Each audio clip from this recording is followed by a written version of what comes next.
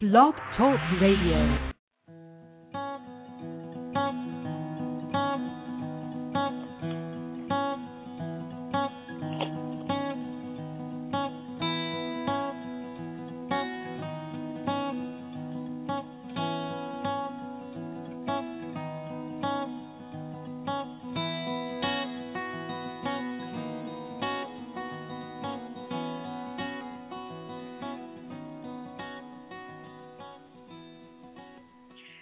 Hello and welcome. I'm your host, Jillian Moss-Backman, and this is Change Already, Your Future, Your Choice. Oh, it's playing over and over again. Hang on. Got it. Little glitches make it all that much better. Anyway, we were talking... We were working on Lesson 2 in series entitled Power in the Quiet Moments. And on Tuesday's program, we started talking about how to find the power within through the ancient practice of meditation. You know, I was stressing the point of setting yourself up for success by creating a sacred space first before jumping right into the act of sitting and quieting the mind, body, and soul. This higher power that we all seek will only come forth if you feel emotionally, mentally, physically, and spiritually safe in your environment. So for the next half hour, I want to talk to someone who has made it her loving mission to assist others in designing this perfect, reflective, sacred space. It's always a good idea, and I usually like to share a quick background on my guest, just to let you know who they are and what their background is and what they're here to teach the rest of us. Well, this week I want to kind of change it up a little bit. When I went to my guest's website, Your Space of Grace, you're met with this profound statement from a very well-known spiritual teacher in writing, and this is what he says. Your space of grace is a wholly individual transformation and spirit-based approach to interior design that I believe will have an immense impact when it becomes well-known. This approach will inspire you to make your homes into a constantly changing, living sacred poem that continuously inspires you and fills you with peace, delight, and power. This quote comes from Andrew Harvey, who is a very well-known writer and spiritual teacher. He's referring to my sensational healer friend and teacher in her own right, Jill Angelo. Hi, Jill. Hi, Jill. Thank you. You're welcome. Before we get into it, I just want to give a little background of what your education is and how you got into all this. Jill has her education in interior design and redesign, Jungian and transpersonal psychology, my favorite PS, mysticism and energy medicine, and CAM, complementary and alternative medicine. She holds her certificate in ISRP, which is Interior Staging and Redesign Professional, IDDP, Interior Decorating Design Professional, and is an affiliate member of IDS, Interior Design Society, and she has over 30 years of business in this area of business management. She's had the privilege of working with and being mentored by many spiritual teachers, including Andrew Harvey, the one I wrote the quote, just read the quote from. And it was from her spirit base that she began to understand the power of place and environment can positively or negatively impact the human spirit. It's this awakening that developed her into her own brand of teaching, as I call it, Your Space of Grace. It guides and up through a process to reconcile the internal world with the external environment. Gee whiz, that's a lot, Jill. It may sound that way, but in truth, I don't know that I really think that it is. Well, isn't it true that when you get to a certain level in your career, there's a litany of stuff. You have to go through all that to become an expert in what you're teaching in the world. I agree with you there. Yeah, However, what I'm thinking though, Jill, is that we become programmed in our own ways, and I don't know that program's the right word, but I'm going to use it anyway, to keep seeking outside of ourselves. We keep searching, we keep looking, we keep going. We've got to find someone else. We've got to look into someone else. What do they say? What would this teacher say? When we're quiet, we have a lot of those answers ourselves. It's so true, right? And I want to go back to a statement that I found on your website, and let's start there. You explain your space of grace as giving the power of place and environment can positively or negatively impact the human spirit. I'm not sure. Can you explain what you mean by that? Sure. I'm going to ground it in a very simple term. Good. We like simple here. A number of us know that we should exercise, and we don't. We get gym memberships that we don't use. And then after spending hundreds of dollars in gym memberships that we don't use, we decide that we're going to be proactive and we're going to buy a treadmill. We're going to bring that treadmill home, we're going to use that treadmill at home, and we are going to exercise at home. There's no excuse now. And then I walk into people's homes and those treadmills are not used. They're actually inlaid with clothes, and they're utilized as closets, collectors. They're dusty. There is a prime example of how that can negatively affect people's energy, the room, themselves, the environment. Because now you have this treadmill in your house. You know you're not using it, so you're already shaming yourself. You're feeling bad because you're not using it. And then indirectly, what we start to do is we start to throw things on it because subconsciously we don't realize that we're hiding it or we're building a wall against it. And then it becomes inladen with other things that makes the shame, the guilt, the gosh, I should have, get even greater for us. Well, that's a great analogy because I never thought of it. How many of us do really have those pieces of equipment or even something that represents what we're going to be doing. So I like that picture in my head of the treadmill. So are you talking about that's a negative, right? So then another negative.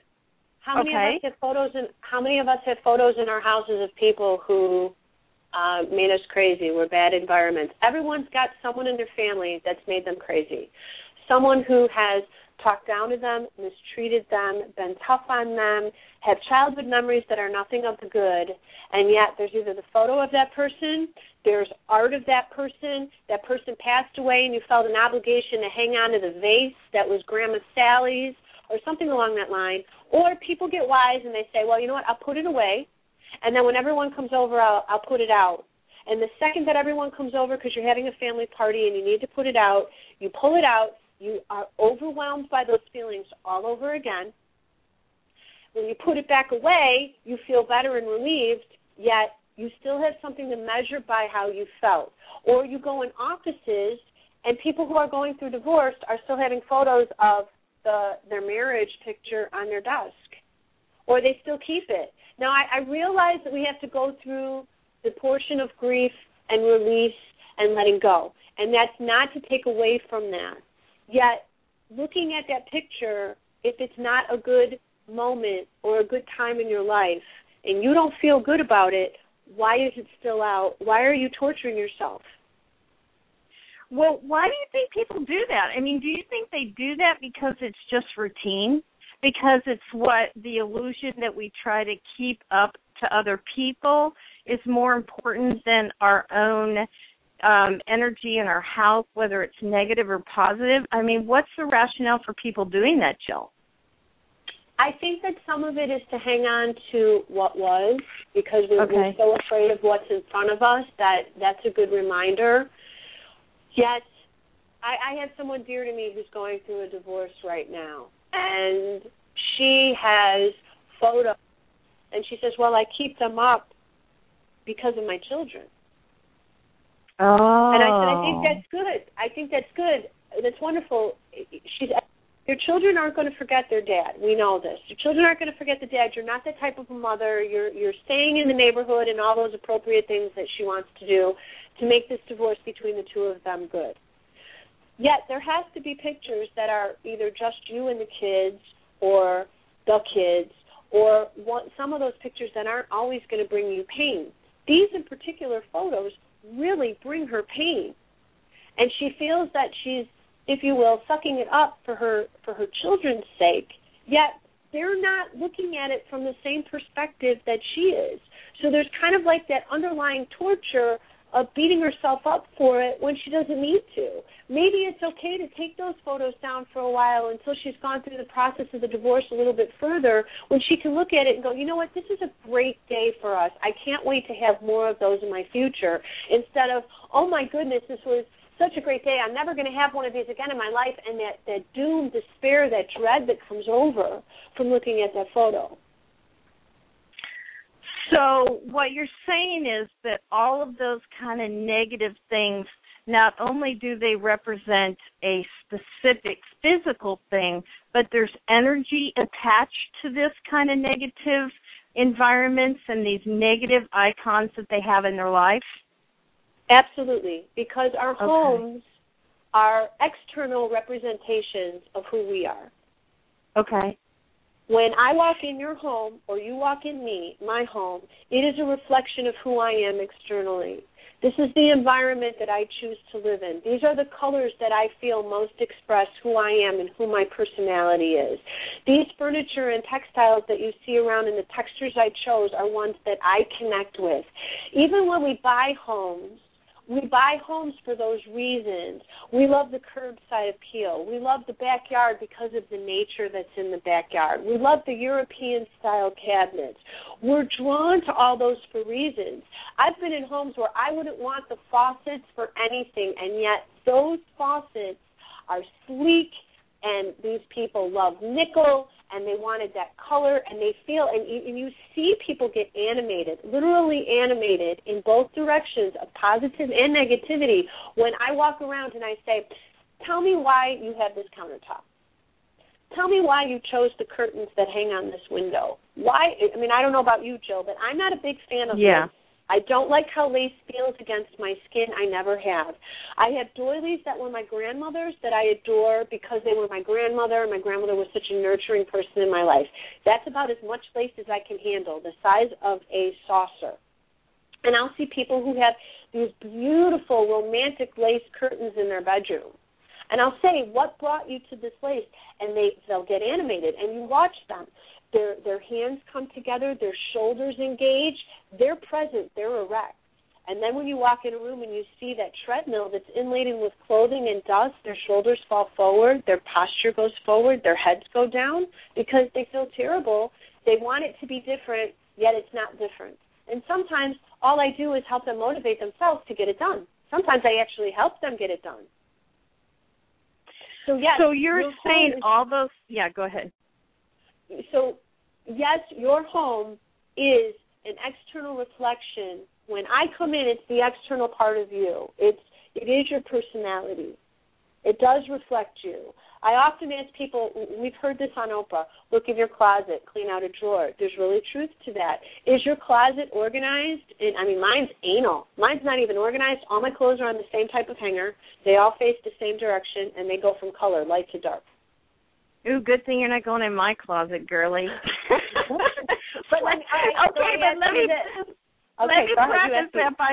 Let me preface that by saying it's organized to what I am comfortable with. Is that what you're saying? It's like what's comfortable to you may not necessarily be positive reflection to you, but it is to me. Is that what we're talking about? If I opened up your closet, if I came to you and I said, let's open your closet, and we looked at your closet, and I would see how your closet was set up, I would ask you, tell me what and you just did, tell me what is the comparisons between the way your closet is set up and the way you live your life. Oh, Is that a trick question, Jill? Do you want me to answer that? It's like, yeah, but I can see that correlation. I can see what you're talking about in that we're talking about creating positive and negative space and energy in your life. But, you know, when you talk like that, Jill, do you really believe it's that easy? I think people love the hunt. They love the drama of creating stuff. And when you start talking about those simple kind of things, Jill, people turn you off because they can't believe just by redoing your closet or fixing or taking out their exercise equipment is going to really change their whole life. That's really crazy to think about. It is, except there's too much information about it. If Oprah would stay on TV and say, clean out a drawer and see what happens, then I encourage people, clean out a drawer. Everyone's got a junk drawer. Clean out your junk drawer. If you don't want to clean that out, clean out your car. But then again, your car is also a reflection of you. So if I were to look in your closet and then I looked in your drawers and then I looked in your car, odds are they're similar. Are you looking for trends there, Jill, as, you know, when you start working with people, do you look at certain trends in their house to change, or do you look at the overall scheme of a room? When you start talking about sacredness, do you look at those kind of things first and then replace them, or how does that work? When I walk into someone's house, I take an overall feeling of what I feel when I walk in the house. Okay. And I don't say anything. And I start in the foyer with the person and I say, I want you to walk me through this house and I want to experience it with you. And then when I walk through the house, I ask things, I see things, and I'll say, where did you get that lovely lamp? Why do you have that lamp? How does that lamp speak to you? Where did you get this pillow? How do you feel about your sofas? Do you like your sofas or don't? What do you think about the paint that you chose? Tell me, because this house, well, it's not really a house. For some, it's a house. For others, it's a home.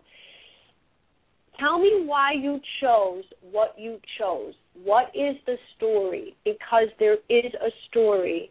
If I came in your home, Jill, you would be able to tell me why you have what you have. And people will say, my mom, that was my mother's, I feel guilty giving it away. Okay. You'll see the attitude changes in them when they tell me that. I'll see a sofa, and and here's a perfect example. I can walk in a baby's room and say, tell me about that bassinet. That bassinet's been handed down. 15 babies slept in that bassinet, and they are spot on how much that means to them. But they're also in the same direction as spot on in the pieces that they don't like. Now, to go back to one of the things that you did say before, we go into homes with our hopes, our dreams, our wishes. We weave those hopes, dreams, wishes, and expectations into the fiber. We buy that home going, we're going to have a family here, our grandchildren are going to be here. I have a number of friends who have big winding staircases. They want their daughters to stand up there for their prom dresses. They want their daughters to stand there married, to have their photographs taken there. So those visions are with us. I don't feel that people ever come into a home and say, I want this home to be negative. I think that life gets away from us. I think that we get very, very busy. I think that we have our children. We realize we have to go back to work to help out. We can't man it all ourselves anymore, and things get away from us. And I think that is where I have found most often than not. That's where the negativity, the overwhelming, the so much on our plate occurs. Someone gets ill, and we have to take that on. And that sets us backward. And we might lose our job. That sets us backward. Something happens that causes us to go in a different direction. And that's when a level of control is lost from where we normally had. And looking at me, I am as absolutely anal as they come. Every book is organized. Everything is organized. I've been that way my entire life when I look back to being a child. And I ask those questions too. And if I ask people, why did you choose the color that you have? And I'll say, was it your favorite color when you were a kid? And most often it is. when I teach in class, I bring out boxes of the 64 crayons, brand new boxes of crayons, and I hand them to people. Find your favorite colors. And they always pick them. Usually it's 5 colors, and most often than not, those colors are staples in their wardrobe, they're staples in their home, they're the color of the car they buy. It's always traced backward. And it's always a good place to start. So those are the kind of things that you want to start with right now. Like, what can we do in our houses in just a few brief minutes? What can we do in our homes to create move our house from a place that we just lived, Jill, to this sacred sanctuary? And then I want to talk about feng shui. Can you answer that first, and then we'll move on? Sure. The first things that I would suggest that anyone do is do your very best to get rid of as much of the clutter as you can. And everyone knows they have clutter. Whether it's outside clutter that's in front of me, that like the treadmill with clothes laying all over it, or they've got a cabinet that they shove everything into, or a drawer that they shove it into, everyone has at least one of them. Clean that out. Clean it out, organize, and if you are not using it or wearing it, bless it, thank it for what it served you, because energy travels. Either give it away or throw it away. You know, that sounds easy, Jill, but, you know, I think people have trouble giving away things nowadays. I think they're so, I'm sorry, I think they're so attached to the things. I mean, look at that show, The Hoarders. I mean, that's an exaggerated example.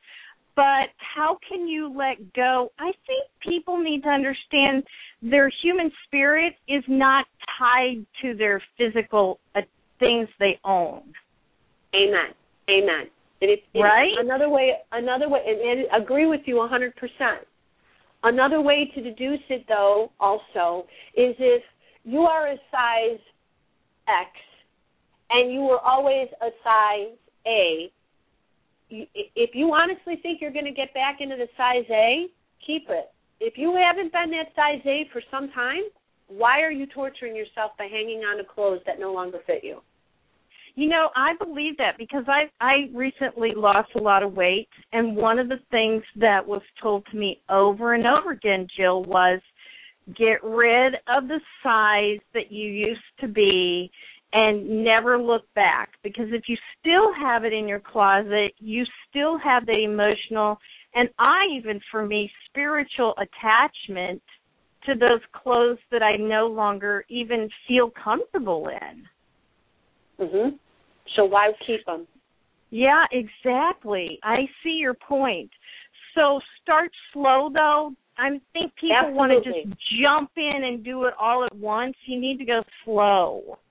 You need to go slow. You need to choose one room at a time or one area at a time. Some people like to do all the drawers. Some people like to take on one room. Yes, one segment at a time. And then you'll increase, because you're going to start to see that once you start to organize it, choose to give away what you choose to give away, you are going to feel the energetic shifts immediately. And people don't think it happens that way, and yet it does. It really does. And it really you know, that's the thing with spirit and energy and things like that. It's the subtleness, Jill. It doesn't take much, you know, to move that energy from a small little spot to a huge overtaking room. But a lot of what you're talking about sounds like the art of feng shui. Is it, or is it different? Feng shui, to sum it up simply, is feng shui is an Eastern Asian, very ancient philosophy in a way a room is, the items in the room are placed. There's directions involved. There's a bagua involved where you draw out a plan that looks similar to a tic-tac-toe, the way we play tic-tac-toe. And each area has a specific goal of achievement, prosperity, your journey, those kinds of things, your family unit. And in the room and the house are done in that way. There's certain colors that are introduced to emphasize that philosophy. It's a good philosophy. I use some of it. I don't incorporate all of it. I personally do not want to live my house by that level of design. It's a beautiful philosophy for those who choose to do it. There's tremendous experts that are out there that can help. I have found people who have worked with feng shui experts, and then they've had other feng shui experts come in after the fact, and those experts change what the first expert does, and that can get kind of difficult. So I think that it's important that if anyone wanted to experience feng shui, there are plenty of books. You will go to the bookstore. You will be intuitively guided as to which one to pick up. Take a look at it. Go to the bookstore, get your coffee, sit down, take a look, and see how it feels for you.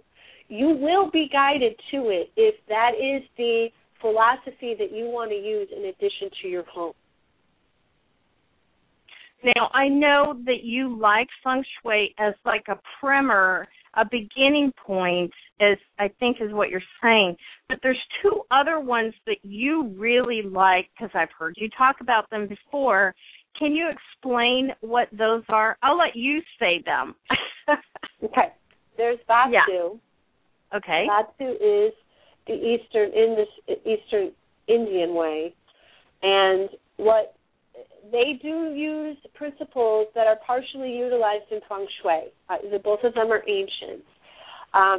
There's a difference with Vatsu because it is working with natural forces that are supportive and help you also to create a life of harmony as well. It has to do with the energetic fields in the house.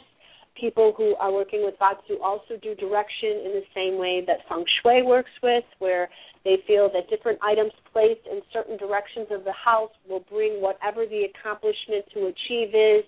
Prosperity could be placed in one direction, family could be placed in another direction, and those are highly effective, being that you want to mirror that throughout your entire house.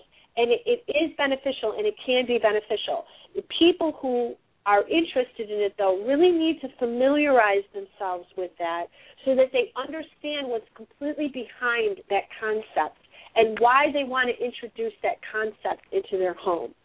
In addition, my favorite is wabi-sabi. And wabi-sabi is the Japanese philosophy. And simply stated, which is most simply stated for wabi-sabi, is it's the perfection in the imperfection. Everything has its imperfections. Okay. You know what? We're almost out of time, believe it or not, but I really want to get to the course that you're doing now, Jill, and how can people find that? We have about 2 minutes worth of time, and they can look up the other ones, but what are you doing in the world? Oh, thanks, Jill. I created a course. I'm so grateful to you. Thank you. I've created a course that I teach, which is 12 steps of creating sacred space. The 12 steps of creating sacred space are already within our homes right now. We have all of them inside of our homes in our daily lives. We just need to remember what they are. It's not about realization, it's to remember. We all have books, we all have nature, we all have text. We have all this in our house. It doesn't cost us any money. It just puts us back in touch with.